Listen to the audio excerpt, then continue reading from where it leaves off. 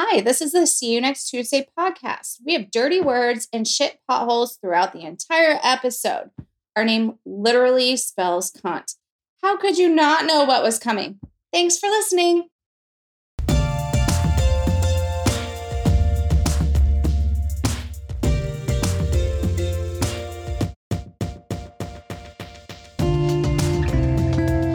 Welcome to another episode of the See You Next Tuesday podcast. I'm Jessie. I'm Amanda. And we're coming live from Amanda's house. How you feel? Hello, what? The Astoria. The Astoria, yes, thank you. Let me try that again. And we're coming live from the Astoria. Because I'm bougie as fuck and I named my house. Cheers, mate. Cheers. Woo. We want to also warn you against drinking bad drinks. Yeah, And not just the ones where people put something in them. Yes. But we're talking about... Botarita. Yeah. Don't buy the Botarita. It's a swing and a miss. It's a big miss. Not a great... We're suffering through it, though. I'm helping you with this. You know... Because I'm a ride or die. Oh, my God. So if you're going to suffer, I might as well suffer. We'll suffer together. I mean, I did have real good wine in the fridge. You could have opened that. Well, you seem to be like me. And this is the analogy I'm going to make between you opening up this Botarita that's horrendous and you're still going to finish it. You're like, fuck it, it's open. I got to finish it. I'm like that with TV shows. No matter how good or bad it is, I find it extremely difficult to not finish it to find out what the hell happens. I do not do that with TV, but I 100% do that with books. Oh, really? You'll just keep reading. You're like, fuck it, I'm already in. Mm-hmm. Yep. Do you want to say the worst book you've ever read? I don't know. That's a tough question. I don't know if I could think of any. Because honestly, I've read some books where I was like, okay, it was okay. But I've never read one where I was like, that was horrendous. Okay, I'm going to take that back. Yep. Okay. 50 Shades of Grey.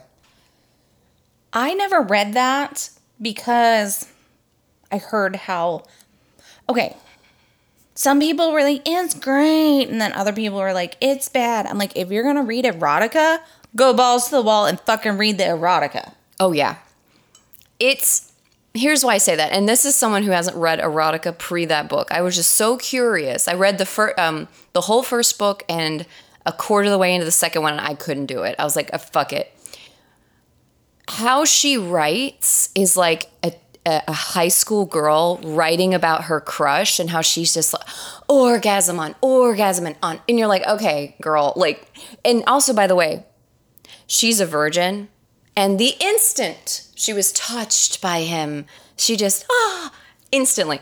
I'm sorry. No. I don't know about your first time. Nope. But mine was not like that. Nope. Mm-mm. So, and I know, again, it is erotic fiction. I get it. It's all the ideal world. So I kind of put that to the side. But the one thing I could not get over was her childish writing style.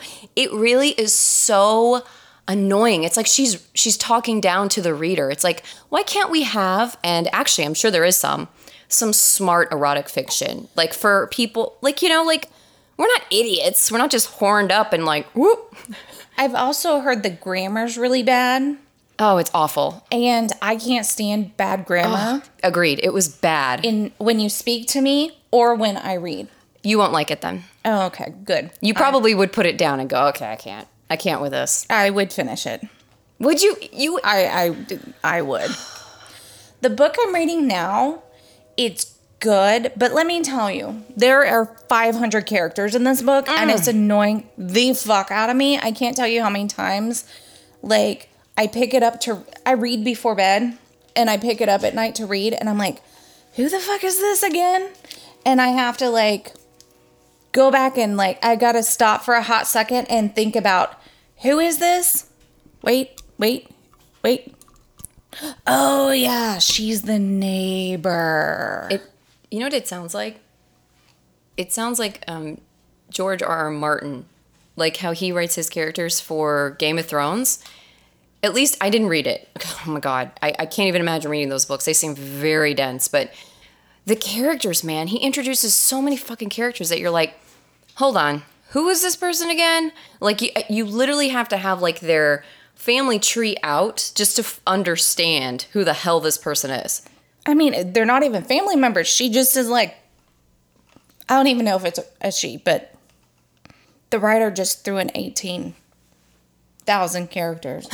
You're like, why? I'm like, not necessary. Okay, I get it. The whole town hates her because they think she killed her husband. Okay. But we don't need everybody in town's backstory unless they have something to do plot point wise in the future for developing people or something. Right, but we don't need, otherwise, cut them loose.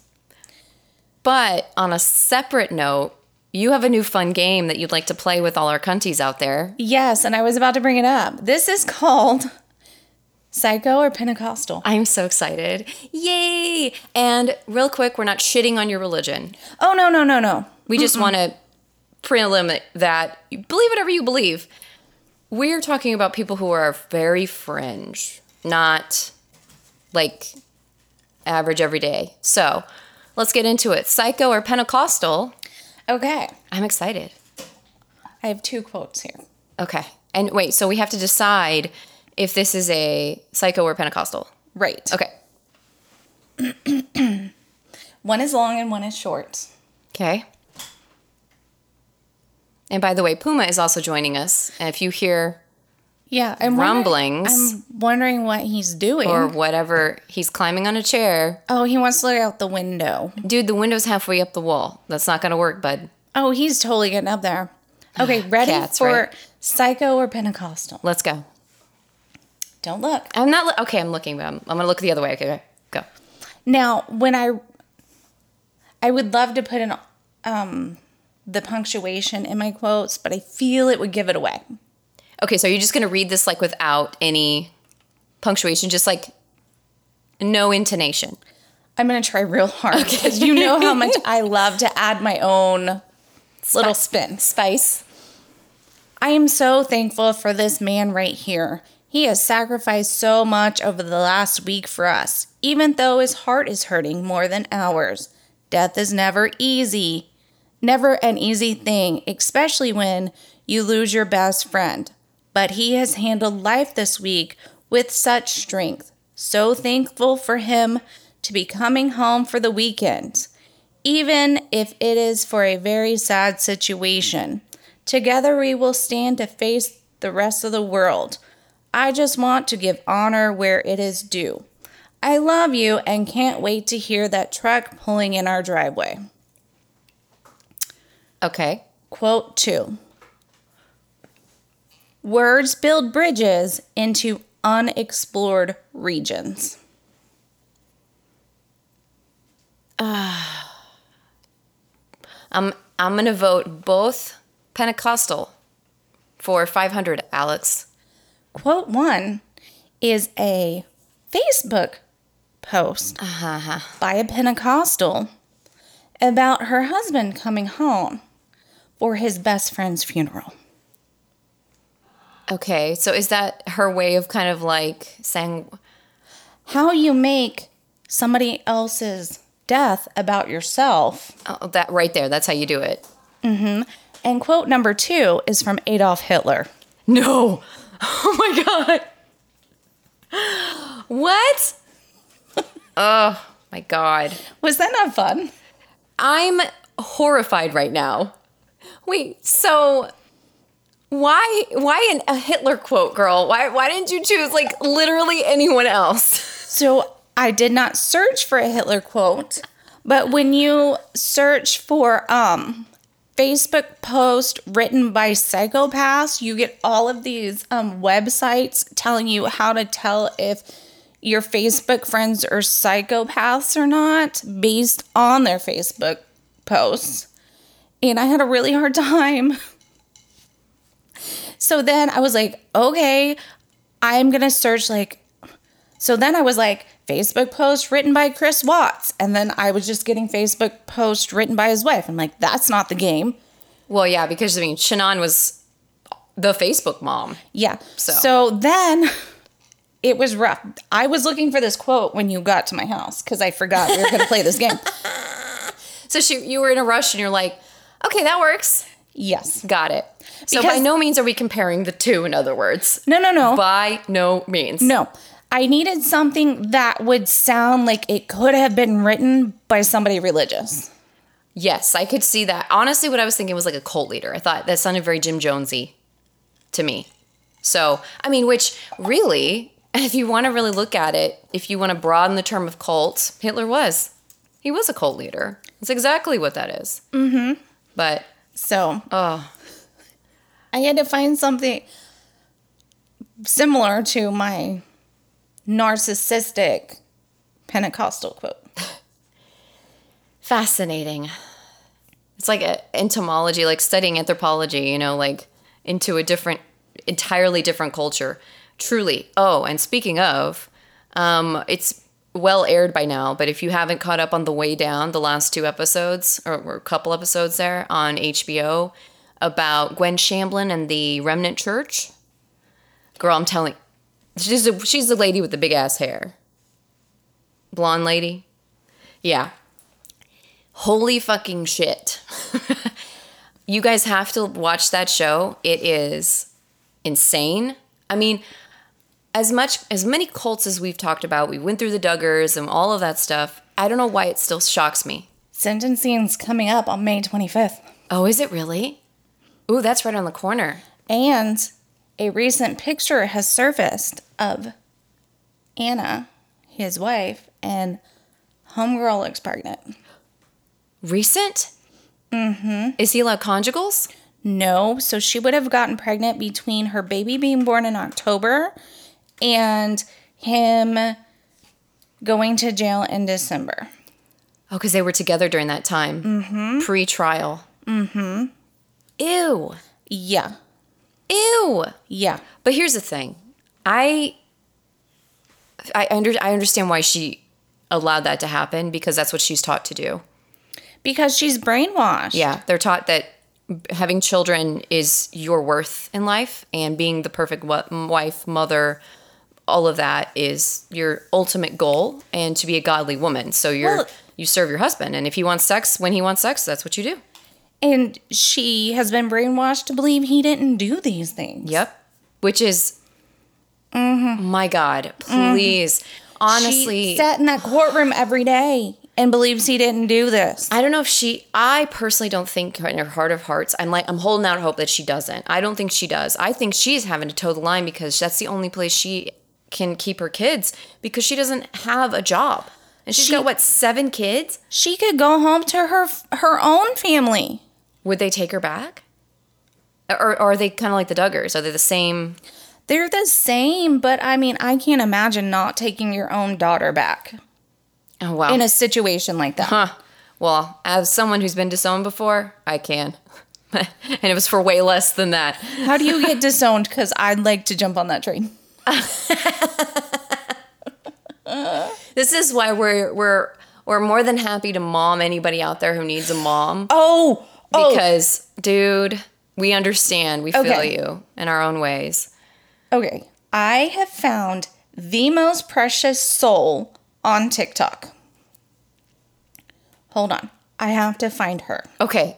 Yeah. Following. I'm only following 11 people, so it will be easy. It'll be a pretty quick. I'm following like 300.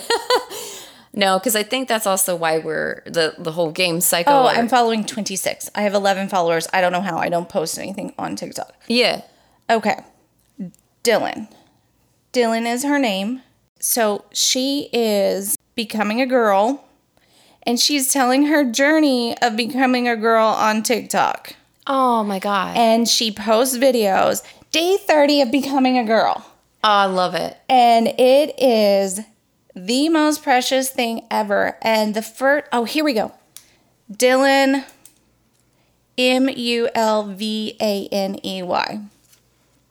Mulvaney?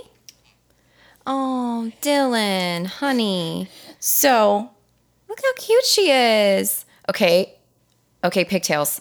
Loving. Oh, look at the little mini space buns. one of the first, love this. I think the first video I saw of hers, I don't remember which day it was. It was one of the first days of being a girl. She was in the women's restroom, and somebody in the restroom asked if she had like a tampon or something. And she didn't. And so she was like, I'm going to keep tampons in my purse from now on. Do I need them? No, but you're going to need them. I'm going to keep them in my purse. I'm going to keep them in my house. So just so you know, if anyone ever needs a tampon, I'm going to have one for you. I love you, Dylan. Also, how validating. You know? Hey, girl, do you have a tampon? Right? Like, that is so, like, hell yeah.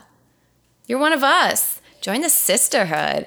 Oh, this is so cute. We'll definitely have Dylan in our blog on our website so you can follow her and her story. I also think it's so cool because other people might be going through the same thing, and it's like, here's what mine looks like. Yours might be totally different, but, like, look at her sunglasses. They're heart-shaped. I love it. She is so cute. I'm just saying,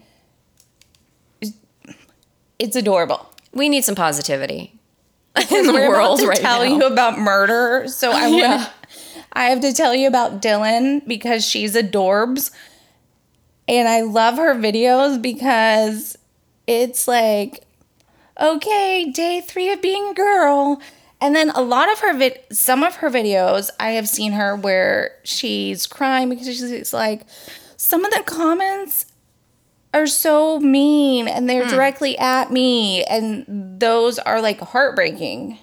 And you know what, to those people, Go fuck yourself. Go fuck yourself, first off, absolutely. And also just unfollow. Yeah, guess what? It's that easy. You know how easy it is to scroll up and not even watch the fucking video? Wow. Surprising. It takes more of your time and energy to type out a rude fucking message that actually does not even affect you. Correct. Not at all. Yes. Guess what? I'm not religious. You telling me to go, you talking about religious things and telling me I need Jesus affects me more than Dylan and her journey. Yeah. Affects you. It's just, I mean, I think that's also why, you know, we kind of joke around the psychopath or, you know, Pentecostal, is because religion has unfortunately hurt so many really, really good people. And it's like, it should be doing the opposite. A religion or your faith should be with people who love you and want you to be your best self. And so that's why we're just rally so hard against that type of behavior, because, you know, there are a lot of good Christian people out there who really do want people to have equal rights, like that. What was it from Michigan? Mallory. I sent you the text. I can't remember her name, but she's a congressman running against the incumbent Republican. Yeah. Who was basically like, I am a white single, or I'm a white married cisgendered mother Christian who believes that everyone should have equal rights. And I'm like, exactly, more. And she's like, and the reason I'm saying that is because more people like myself need to stand up and say it. And I was like, yes, completely agree, because unfortunately, the people who are horrendous have co-opted Christianity as their own, which is why we just always are like, what's with this hypocrisy of like, I can't wait for my husband to be home so we can go to a funeral. It's like, girl, what are you? Ew. I mean, it's like, what? I can't tell you how many times I hear people go, oh, you know, God this, God that, I'm a Christian, I'm going to church, blah, blah, blah, blah, blah. And then they say mean things about people. Mm-hmm. And I'm like, I'm sorry, what? You literally were just in church talking about loving everybody and the meek will inherit the earth. And then you're out here like shitting on people. Yeah. So anyway, all that to say, we love you how you are, no matter what you believe, what you don't believe. And ready, this conversation, the irony upon irony, is I'm going to tell you about Fred Newlander. Ooh. Let me tell you about him. Yeah, tell me about this irony. So he was born August 14th, 1941, and he graduated from Trinity College in 1963, where he became Rabbi Fred. Oh, geez. Talking about religion.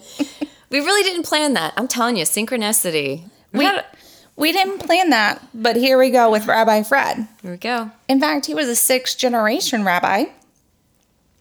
And he started out as the assistant rabbi at Temple Emmanuel in Cherry Hill, New Jersey. And then Fred became the founding rabbi of the Congregation Imkor Shalom Reform Temple in Cherry Hill in the summer of 1974. And 20 years later, with more than 900 families, 900 families as members of the synagogue, it was the largest Jewish temple in southern New Jersey. So Fred built this gigantic Jewish temple. Which, by the way, if I was going to be religious, Judaism would be high up on the list of what I would choose. Agreed. A, there's no hell. And B through Z, the comedy is great. Yes. Yeah. So Fred was married to Carol, and they had 3 children. Carol was a bakery manager. So they're cute, they're happy, everything's great. Right? Oh, yeah. The nothing bad is about to happen. Nope. Well, until November 1st, 1994, when Fred came home from the synagogue and found Carol covered in blood sprawled across the parlor floor. Okay. I'm believing his side of the story at this point, right? Well, he was at the synagogue. And people saw him there. Yeah. Okay. He ran out of the room and called 911. Carol's murder shocked the entire congregation and the community as a whole, but there were rumors about Fred being unfaithful, and they ran rampant through the rumor mill, and allegedly he would lavish special attention upon the attractive women during the Friday services at the temple. Fred. Gotta being a little bit of a douche, dude. I mean, Rabbi Fred, that's something a Baptist preacher would do. Yeah. Well. Because, that dancing leads to mattress dancing. Mm-hmm. Yeah, you know how that is. The music gets your nether regions all frothing. And then all of a sudden you're like, ooh! Yep, pregnant. So February 1995, Fred just thought it would be best to resign as the rabbi of the congregation. Gee, you think that would be a good idea, Fred? Especially since the police told the temple officials there were at least 3 women in the congregation you were having affairs with, and you were now a suspect in Carol's murder.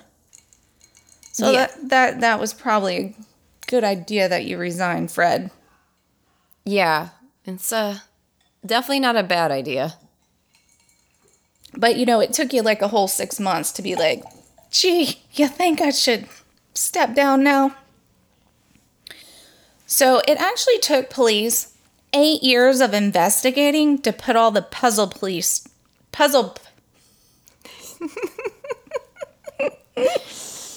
say the word. Pieces. Thank you. Got it. Together. It's been a long fucking week. Yes. And the Bodarita is twisting my tongue.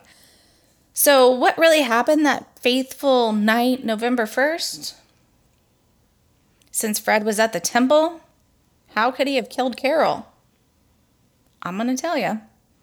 There was a knock at the door, and Carol opened it to find 2 men who said they knew Fred, so she let them in the house. Y'all, don't trust anyone. Just don't answer the door. If you do, answer it armed. If they say they're your husband's friends, still don't answer it. Yeah, and shouldn't you know your husband's friends? Like, oh, hey, it's Steve and Dave, like... Even if you do know Steve and Dave, why are they there when Fred's not? True, absolutely. That's a, hey, what's up? Yeah. Where's Fred? Why is Steve and Dave here? Always be suspicious. So, that's your daily advice, everyone. So, Carol let the pair in the house. One of these fuckers smashed her skull in from behind with a pipe, while Carol was repeatedly asking why, she crumpled to the floor. The men continued beating her head in until she died. That's when Fred returned home from the temple at 9:20 that night and found Carol and called 911. So Fred was asking the 911 operator, should I touch her? Okay. To me, this is super sus because if I found the poor pod hubby lying on the floor in blood when I got home, I would have already touched him trying to figure out, is he dead? Is he alive? Can I stop the bleeding? I'd be doing all this before I called 911 or while I was still on the phone. Exactly. I mean, because that's the first inclination is to rush over to the person and hold and touch them. Like, just to figure out, are their chest moving? Is their chest moving? Stay awake? Can they respond to you? Right. Even if their head looks like mush, you're still like, oh, please, God, don't let this be happening. Right. You'd run over. You'd be like, pod hubby, are you okay? You'd be like putting something on their head. Yeah. Stop the bleeding. Calling the cops. Somewhere Mess. in there. Exactly. Exactly. Oh, God. So police, EMS, Matthew, their adult son, they all arrived. And that's when they learned Fred, the Jewish rabbi, didn't say the Vidawi prayer. Please forgive me. I don't know how to pronounce that. So that's actually the Jewish last rites. Oh. He did not say that over his wife of almost 29 years. Oh, that's not good. And then it hit everyone like a ton of bricks that there was not one drop of blood on Fred. And he was just standing outside without any emotions. I'm sorry, Fred. What the fuck? So once the police found out that, shock of all shocks, Fred had been mattress dancing for 2 years with Elaine Soncini, a Philadelphia radio personality. What the fuck? Just a radio personality and a rabbi walk into a bar. Like, what in the hell is happening here? With no blood on them. Yeah. Oh, God. So Fred and Elaine had met in December of 1992 when Fred visited Elaine's Jewish husband the night he died in the hospital. And Fred was also involved in Elaine's husband's funeral. Fred then called her 10 days later and suggested they have lunch. And within the month, they were bumping uglies. Oh, the old lunch trick. Uh-huh. And apparently, Fred's a really fucking amazing rabbi because Elaine, who was a Catholic, chose to convert to Judaism under Fred's tutelage because of how impressed with him she was during her small interaction during her husband's dying in the hospital. Okay, so in the hospital, she's like, he's a great rabbi. He gave my husband his last Jewish rites, and then we had lunch. I'm going to join Judaism from Catholicism. He's a great rabbi. No, his dick is parked in your garage. Yep. And you just want to make sure you have access to it whenever you can. Which, hey, apparently if he is slinging dick, he's maybe he's got something that we just don't know about. You know what I mean? Fred can keep it far away from me. Yeah, no, because he probably of also course. has VD. Yeah. Ugh. So the summer of 1994, Elaine gave Fred the ultimatum that every Sancha gives Yep. the husband. Mm-hmm. Leave the wife or I'm going to end the relationship. Yep. So Fred promised her they would be together by her birthday in December. So Elaine continued to see Fred even after his wife's death. So he promised her they were going to be together by her birthday in December, and his wife died in November. And then she continued to see him after his wife died. Well, of course. Until the police told her about the 2 other buns he was putting his wiener in. Aha. I knew it. I was like, she can't be the only one, especially if he's flirty with all the, church members. And that's where she drew the line. She didn't draw the line at the fact he was fucking married. She drew the line at the fact he had 2 other women on the side. Well, she wants to be the only side piece. Hello? I mean, if you're a side piece, you do you, boo-boo, but explain to me this logic. Yeah. It's okay for him to be married, but not okay for him to have other side pieces? Right. It's like, well, but he's cheating on her with you, so cheating is kind of like he's Like, fine did with you it. not expect him to be? Right. Like, Right. Like, also women, explain this to me. You get the man to divorce his wife and marry you. And then he cheats on you with somebody else and you get mad. Did you not expect that? Right. Like, well, yeah. Yeah. It's an interesting... Like, I expect that. Well, yeah. I mean, you'd think, okay, well, the likelihood of him being faithful to me, if I was the other woman, right? So what happened? So who are these other bitches? I don't know. Oh, okay. So Fred becomes a suspect, right? Yeah. I mean, it makes sense. No last rites, non-emotional. Doing all the wrong things. You got a lot of women. So the police speculated that Fred didn't really want to divorce his wife because it would bring too much embarrassment. So, but he did swear up and down he was not seeing a side piece and that he loved his wife. But, you know, the fact that he saw his wife bleeding on the floor and did nothing was just such a red flag. The police were like, sorry, brah. You had to have something to do with it. So December 1994, Fred failed a lie detector. I mean, at least we know he wasn't a sociopath. That's true. So there's fun. In 1998, Fred was finally indicted for the murder using purely circumstantial evidence. And then 2 days, bless my heart, 2 years later, in April 2000, I love this name, Lynn Jinoff. Jinoff? Nice. A PI Fred was paying to investigate Carol's murder. Like, this whole part of the story just totally, I'm like, I don't even know. Like, are you punking me that this is true?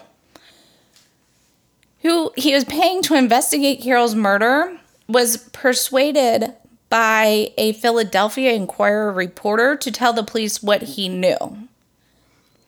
You want to know what Lynn knew? Yeah. Okay, so the summer of 94, Fred told Elaine he was having nightmares. He said he was having bad dreams, that violence was going to come to Carol, and that he was going to be in a tumultuous fall.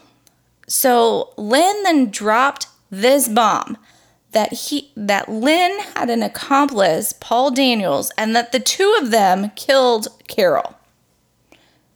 Why did he hire a PI to investigate Carol's murder that was involved in killing Carol?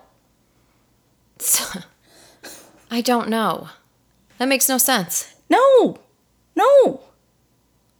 Okay. But not only that, Rabbi Fred paid them to kill her. Of course he did. So there's a paper trail now. Good job, dude. So now it's murder for hire, which is even fucking worse. Yeah. Dumb shit. And he only paid them $18,000 to kill Carol and make it look like a botched robbery.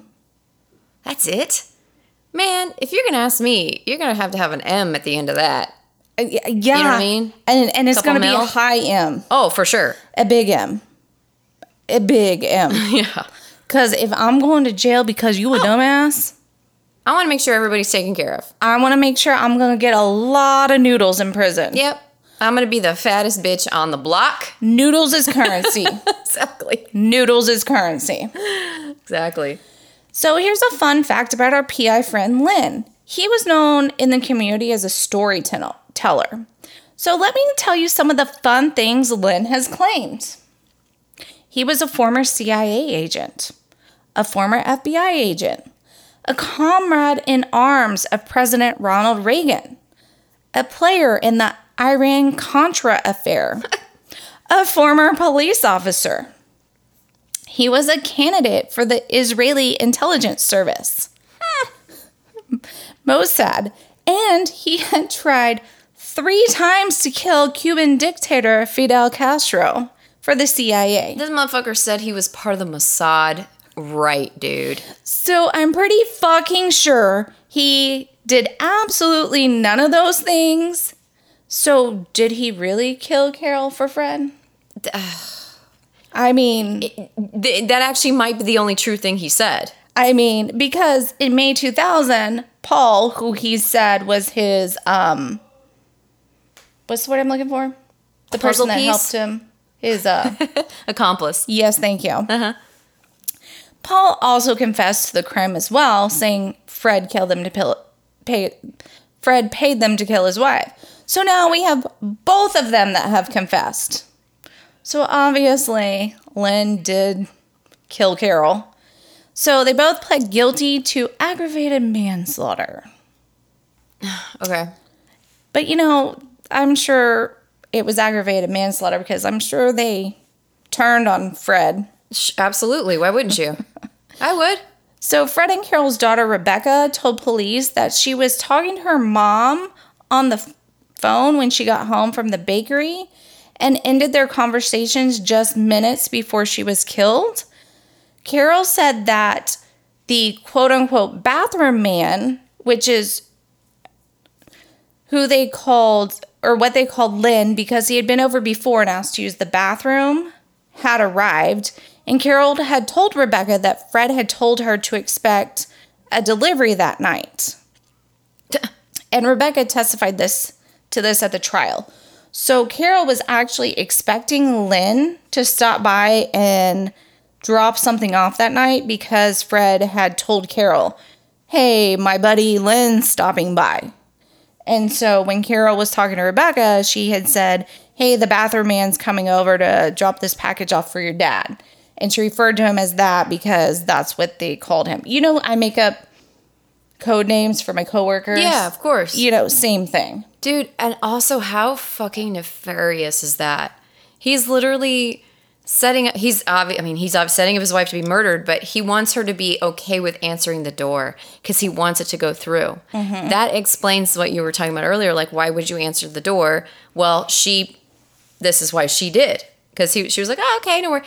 Because, yeah, you're going to trust your husband. He says, hey, a package is arriving. You're like, cool, okay, whatever. Yeah. That's so, it's cruel. Ladies, if your husband says his buddy's dropping by when he's not home, don't answer the fucking door or grab the gun to do it. This is why you need to be armed. Maybe pepper spray, stun gun if you're not comfortable with lethal methods. Mm-hmm. Just saying. Murder's never the answer. Protect yourself. So Fred's trial started August 20th, 2001 in Camden County before Judge Linda G. Baxter. During the trial, Lynn testified that Fred's plan was to be seen at the synagogue while Carol was being murdered. And witnesses testified that Fred was at the temple that night, which was extremely unusual. He sat in on Judaism classes, in choir practices, and he was in a good mood. And Fred didn't take the stand in his own defense, saying he was innocent, but under cross-examination, he crumbled. Because of course he did. He's a little bitch. He couldn't even kill his wife himself. He admitted that he lied to the police immediately after the murder when he denied having affairs. On the stand, he said he never loved Elaine. Of course he didn't. And never planned on leaving his wife. Of course he didn't. But the prosecution was ready for all of his bullshit and played a message from Elaine's answering machine where Fred told her she was the most wonderful thing that came into his life. Oh, God. But the jury was unable to reach a verdict, and on November 13th, 2001, the judge declared a mistrial due to a hung jury 9-3. What? And it was rumored to be in favor of guilt. When Fred got this news, he just sat there and grinned. Ugh. There was so much media coverage in Camden County that his second trial was moved to Monmouth County. Now, Fred's son, Matthew, testified at both trials. At the first trial, Matthew's testimony was kind of half-assed. But during trial numero dos, Matthew had determined Fred was guilty, and his testimony reflected that. So during the second trial, Matthew only referred to his father as Fred, and he said that he was shocked at Fred's lack of reaction on the night of the murder, and that Fred did nothing to protect his son from going into the house and seeing his mom, but the rescue workers had to physically restrain him and seeing the state of his mother's body. Matthew also said he was convinced of his father's guilt after Fred testified on his own behalf. He said, and I quote, "I sat there and I watched him lie repeatedly and baldly during his testimony. Lies that perhaps may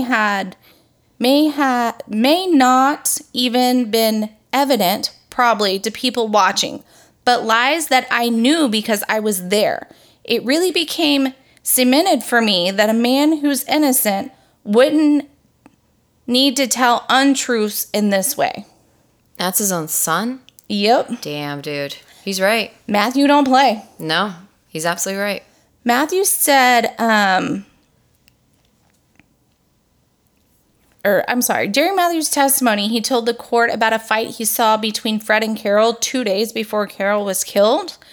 Carol said, Carol asked Fred while they were fighting if he wanted to stay in the marriage, and Fred just sat at the kitchen table where he bowed his head and said, "No, it's over." During the retrial, there were also numerous witnesses that testified that Fred did do a pop-in at the temple, which was odd for him that night of the week, even stopping in for choir practice, which people thought was really weird. Like, Fred just was never at the temple that night of the week. I can't remember if it was a Tuesday or Thursday, but Fred was never there those nights. And of course he had to be there because he didn't want to be at home. Right, because then it doesn't help his case. Exactly. So this time, the jury found Fred guilty. About time, yeah. Fred is the only rabbi to ever have been convicted of capital murder in the United States. The jury did spare Fred the death penalty and sentenced him to 30 years to life at the New Jersey State Prison in Trenton. In an interview with Barbara Walters, you know you're big time when you get to talk to Babs. Oh, I know. Babs, call us. We want to talk to you. Seriously. Is she still alive? She is. I think she retired, though, a hot minute ago. Come out of retirement. Talk to us. Fred said, and I quote, "You have no idea how much rage I have." You have rage? How about your family doesn't have their mother or sister or family member anymore? Yeah. And that he was sad that 2 of his 3 adult children testified against him. If you hadn't killed their fucking mother, they wouldn't have testified against you, you fucking dick. Exactly. Oh my God. Oh my God. Fred. January 16th, 2003.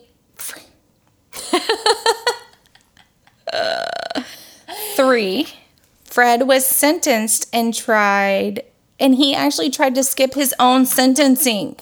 The judge had to rule that he had to be there and listen to the statements of his victims' families. Good.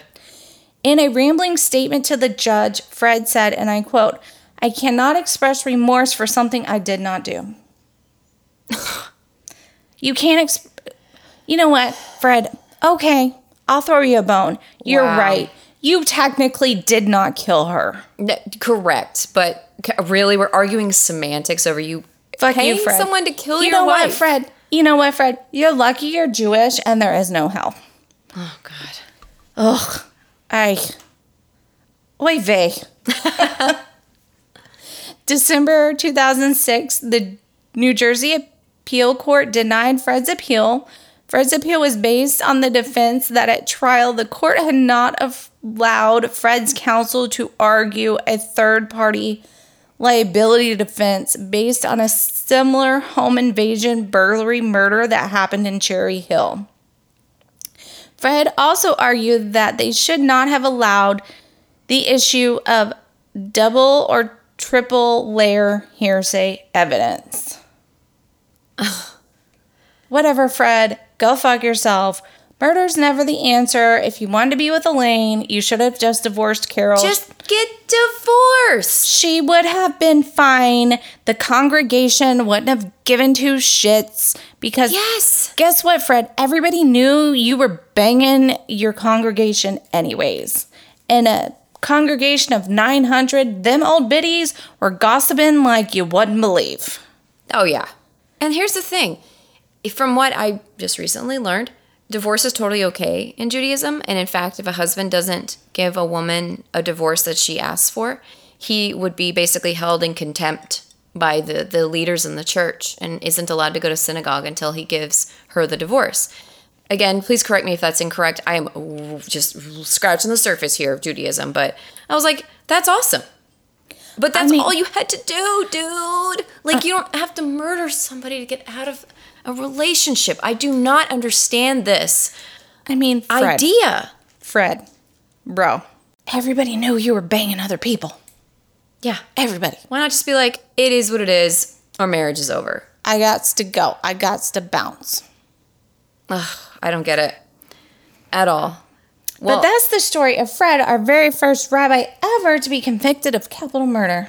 I didn't know that. That was an interesting story. I'm sorry I cannot speak today. No, that's fine. You've had a long week. And I'm drinking this toxic Bodarita. It's like the secret of the ooze from Ninja Turtles movie, dude. It looks like it too. Yeah. It looks like slime, the slime kids play with. And it's kind of syrupy like it too. So it's almost like I feel like it should be mixed with something. You know what I mean?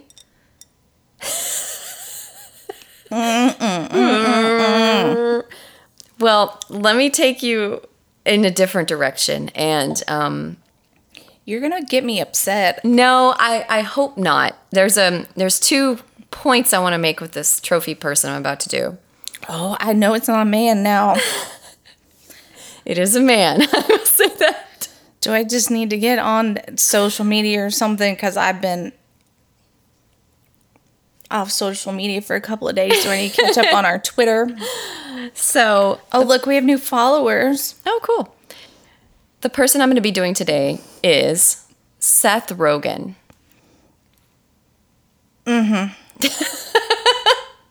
What do you know about Seth Rogen? He's a douchebag. What? Why would you say that? I love Seth. So Seth Rogen was born on April 15th, 1982 in Vancouver, British Columbia, Canada. His family is Jewish, Ukrainian / Russian, and full of woke people. I thought that was funny. I put lol. Does he even have kids? His mom, Sandy Belogas, that is her maiden name. That's fucking amazing. Is a Canadian social worker, and his dad, American Mark Rogen, never really had like a job, but worked instead like for nonprofits and is the assistant director of the Workmen's Circle, a Jewish fraternal organization. He has one sister, Dana, and they grew up in a family that was part of like social justice, and his parents actually met on a kibbutz. Oh, wait. Hold on. I think I just had like a, I think I just got confused. Is it Joe Rogan we all hate? Oh yeah, we hate Joe Rogan. Okay, I got them confused. I heard Rogan and I just went douchebag. Different Rogan. Yeah, this guy is not going to talk about how like Sandy Hook or some weird shit like that. Don't worry. Okay, I think I'm fine now. No, God, no. I think Why would I ever do Joe Rogan? I think I'm tuning back in now to your story. Oh God, who did you think I was just then? I don't know. That's why I was like douchebag. Oh God, no. This is not. This is okay. You know, like Neighbors, the movie Neighbors. Do you ever watch that? You haven't watched that. 40-Year-Old Virgin. Yes. Yeah, Knocked Up. Okay. Yeah, Okay. that's Seth Rogen. Now I'm on the same page. Oh God. Woo, you had me stressing. I was like, wait, you don't like Seth Rogen? He's not that bad. I mean, I get not his comedy isn't for everybody, but Oh my God. Okay, I'm going to tune back in now. Okay. I literally was catching up on all of our Twitter notifications because I was like, I'm tuning out now. So Seth Rogen, his parents met on a kibbutz or commune in Israel and are, according to Seth, radical Jewish socialists, which I think is hilarious. So just so you know, I'm going to let you know some of the sources for my story today, of course, Wiki. IMDb, biography.com. Do you say that just to set people off? No, I do it to pay you off. I'm kidding. And yes, I read a book. I read his book, Yearbook by Seth Rogen. It's hilarious. I do recommend it. It was a quick read. It was like a day or two, max. It was really freaking hilarious. You read a book in 2 days? Believe it or not. You don't ever read books that fast. I know. Was it only like 30 pages? It was 260, but it was conversational English, so it was very easy to read. And just so you know, Little Miss Ma'am, I am also an eighth of the way through Dante's Inferno. Very proud of myself for that. It is a second read, but that's not the point. That's not the point. I just know you don't read books very fast. I don't. You're right. I'm trying to read more so I can read them more quickly. I'm hoping it kind of like, when you get into a routine, a habit, it becomes easier as it goes. Because I love reading. I just God, it just takes me so long. I read so fast. I know. I want to get like you, like 9 books a month. It's incredible. It's probably more than that. Oh my God. Rub it in. So anyway, I read his book. He went to a Jewish elementary school, Vancouver Talmud Torah, and Point Grey Secondary School, where in Canada, and I don't know at the time when he went in like the 90s, it was a mix of 6th through 12th grade in one school. That is a bad idea, everyone. He said that. He was like, it was so strange to see like high schoolers. They look like adults because he was like in 6th grade. So can you imagine like seeing these massive people as a kid? There must have been a lot of swirlies at that school. Oh, yes. 100%. So Seth wanted to be in comedy from a young age, and he really appreciated that he could be quote unquote funny as a job, as an adult. So he took a comedy workshop in 1994 at age 12, which he described in the book hilariously. Can you learn to be funny? No. I feel like you just are. Yes, you're absolutely correct. Yes, you're taking a comedy workshop is like, think about it. There's no comedy Oscars.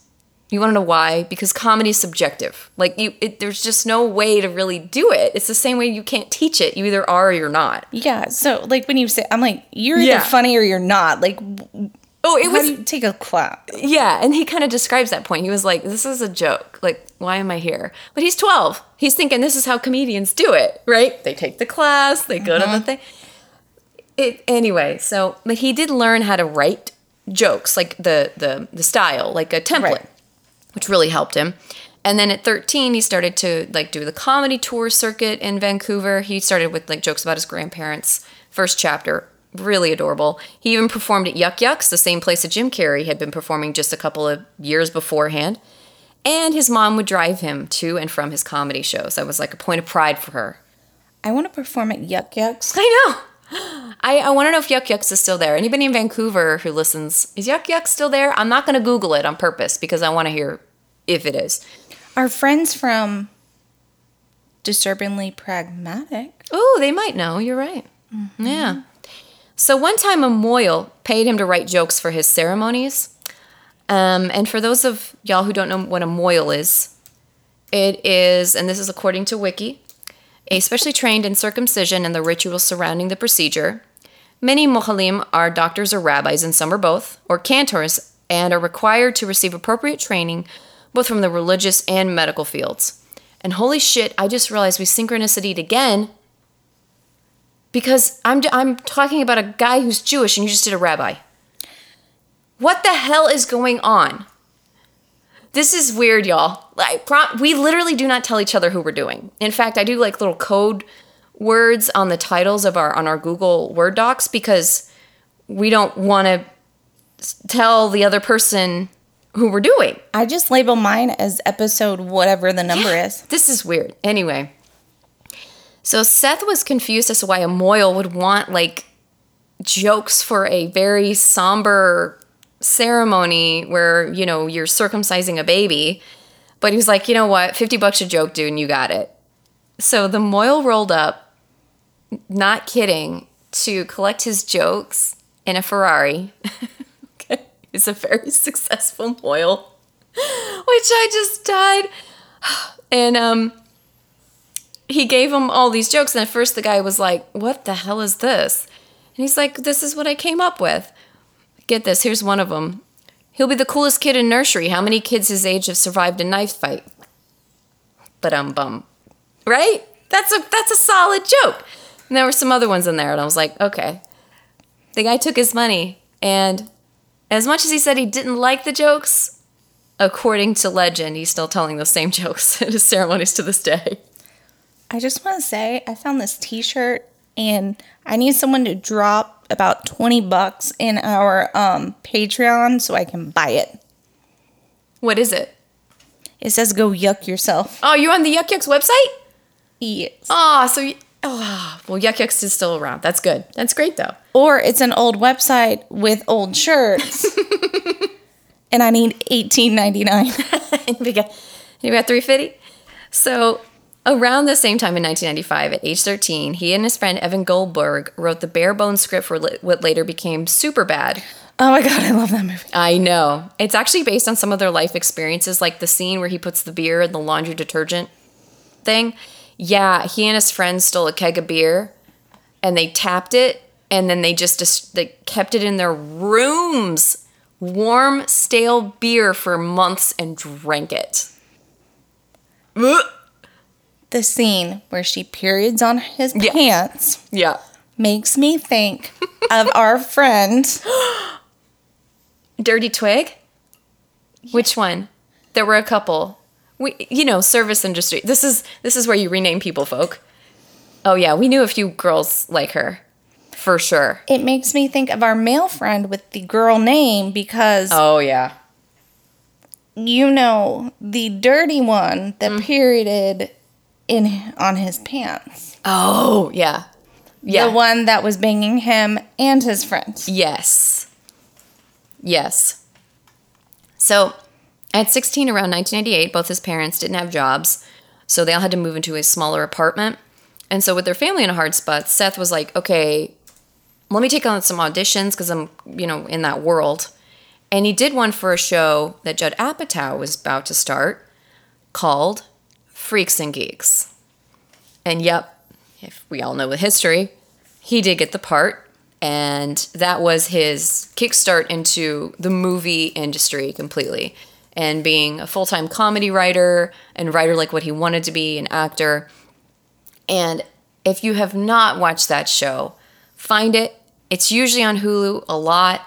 It's such a good show. I love Freaks and Geeks. It was canceled after one season, which is... I've never seen it. Oh my God, you would love it. You would relate to it a lot, I think. Oh, that blonde hair girl that I love. Busy Phillips. Yeah, I love her. Yep, she was in that. That was her. It was James Franco. It was Seth Rogen. Lindsay Fiorentino or something like that. Martin Starr. Shit. I mean, I could just keep talking about people. It was an incredible show. And I just was so upset. I was like, why is there only one season? Anyway, but Seth met James Franco here, and that's where they started their lifelong friendship. So those two guys are going to be in movies till the day they both die. And again, like I said, the rest, like I said, you said, is history. He soon after got the part for Donnie Darko. He was then a 40-Year-Old Virgin in 2005, Knocked Up in 2007, which I also love Knocked Up. I think that movie's hilarious. That has, what's the girl in that one? The blonde? Uh-huh.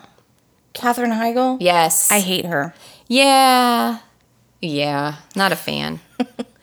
Although Wish Upon a Star was a phenomenal movie with her. Remember that? From the 90s? Saw that. Mm-mm. Okay. So obviously he also met a lot of other people who he then also took, like Franco, into other movies with him, like Martin Starr, Jason Segel, Jay Baruchel, Jonah Hill. And they later tap all of those guys, plus Craig Robinson from the movie This Is the End. Fucking hilarious movie. Do you want to see the craziest things like Rihanna slapped the shit out of somebody? Absolutely watch that movie. It's great.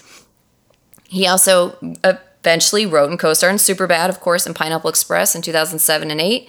And he's been a writer and voice actor in many different shows and movies since then. In 2004, he met Lauren Miller, and while they were both working on The Ollie G Show, and they married in 2011 in California. In 2014, Seth and James Franco both starred in a movie which they wrote called The Interview. Do you remember this? No. Okay. This almost caused an international incident because the movie was about interviewing Kim Jong-un. You remember this now? Yeah. Like, legit almost caused some issues with the State Department and everything. But the movie wasn't able to be released in movie theaters because they pulled it and then they brought it back. It was a whole thing. I watched it on Netflix the week that it came out on purpose because I was like, no, sir. You do not get to dictate what the rest of the world gets to watch. And it's an okay movie. The premise is kind of funny. But I was just like, who knew that comedy could do that? You know what I mean? It's literally a joke, dude. Chill.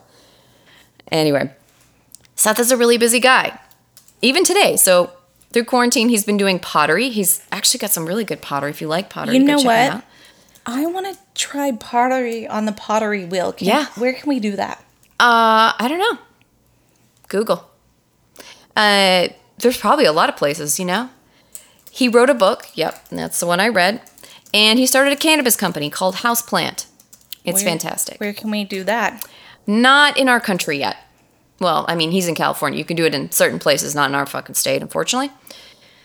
He's also a massive supporter of charity, including Hilarity for Charity. This is an organization that he founded, he and his wife did, to eradicate Alzheimer's. So this is his big thing. And I'm all for it because I fucking hate Alzheimer's. It's the worst disease. I have a fun fact for you. Sure. So I didn't understand the difference between dementia and Alzheimer's. Oh, yeah. Dementia is basically a symptom of Alzheimer's. Okay, so it's one of many things you have. Yes. Oh, okay. Or vice versa. I forget which way it goes. Still interesting. Yes. They're very closely related. So according to the Hilarity for Charity website, 4 in 10 cases of Alzheimer's may be preventable. Alzheimer's begins in the brain 20 to 30 years prior to the onset of symptoms, and this is why young people can bring light to Alzheimer's.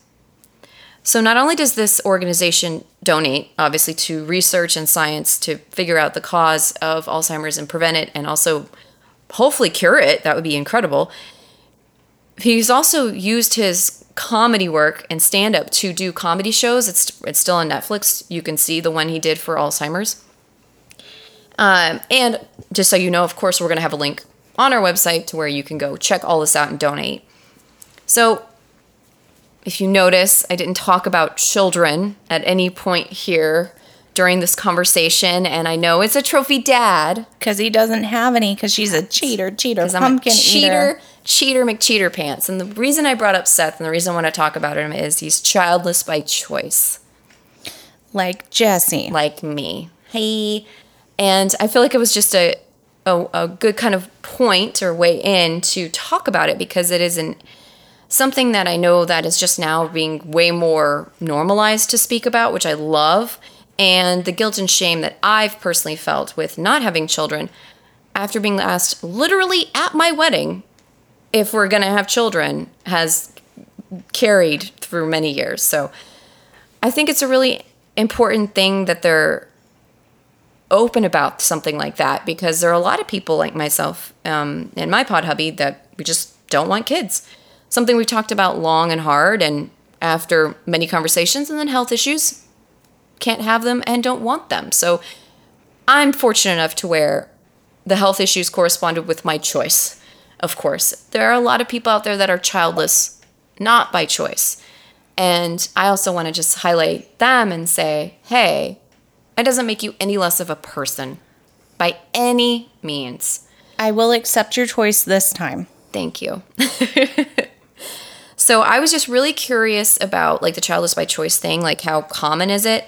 And according to a November 2021 Pew Research article, a rising share of U.S. adults who are not already parents say that they are unlikely to ever have children, and their reasons range from just not wanting to have kids to concerns about climate change and the environment. And by the way, that rising share is 44%.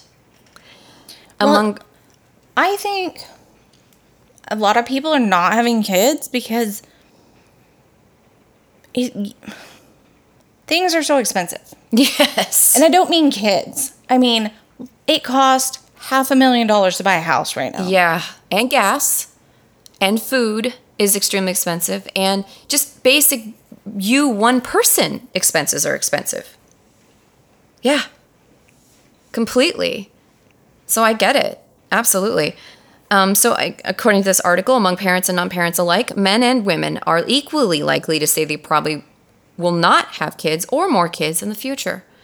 So it's not just like a new talking point. It actually is a trend. So interesting. Maybe we'll have more food if less people procreate. That's true. Yeah. I mean, it's an interesting stance. I think it's way more common now, and I'm just glad that it isn't as, seen as like, oh my gosh, why won't you have children, like as it was in the past. But I think it's important to say, like, he's still doing good in the world. He's still just as viable of a human, he and his wife, as anybody else, not having kids. So that is why I chose him, besides the fact that I've been really impressed by his work with the Alzheimer's charity work. He's like really hard in on it. And I think it's really kind of cool. He's basically kind of living the life that I would want to lead if I were rich and famous. Is I do my movies and my shows, I have my little company, right? And then I hear my charities. I think it's like cool to see someone actually living out their dreams. Right. In a positive way. Right. Did you find some pottery classes that we can take? Yeah, we can do a 2-hour beginner class. And wheel classes resume May 1st. Oh, fun. Well, we'll let you know if we decide to do that. With all that time we have. I mean, even if she doesn't come with me, I will drag my pod hubby or one of my pod children that are coming home from college. Aww. I'm so excited. Hey, you want to hear something exciting? Yes. So, okay. Normally we do this at the beginning of the episode. You know what? We'll do it at the beginning of the next one. Never mind. Y'all stay tuned for the next episode. Thank you so much for listening. And as always, we'll see you next Tuesday. Bye. Bye.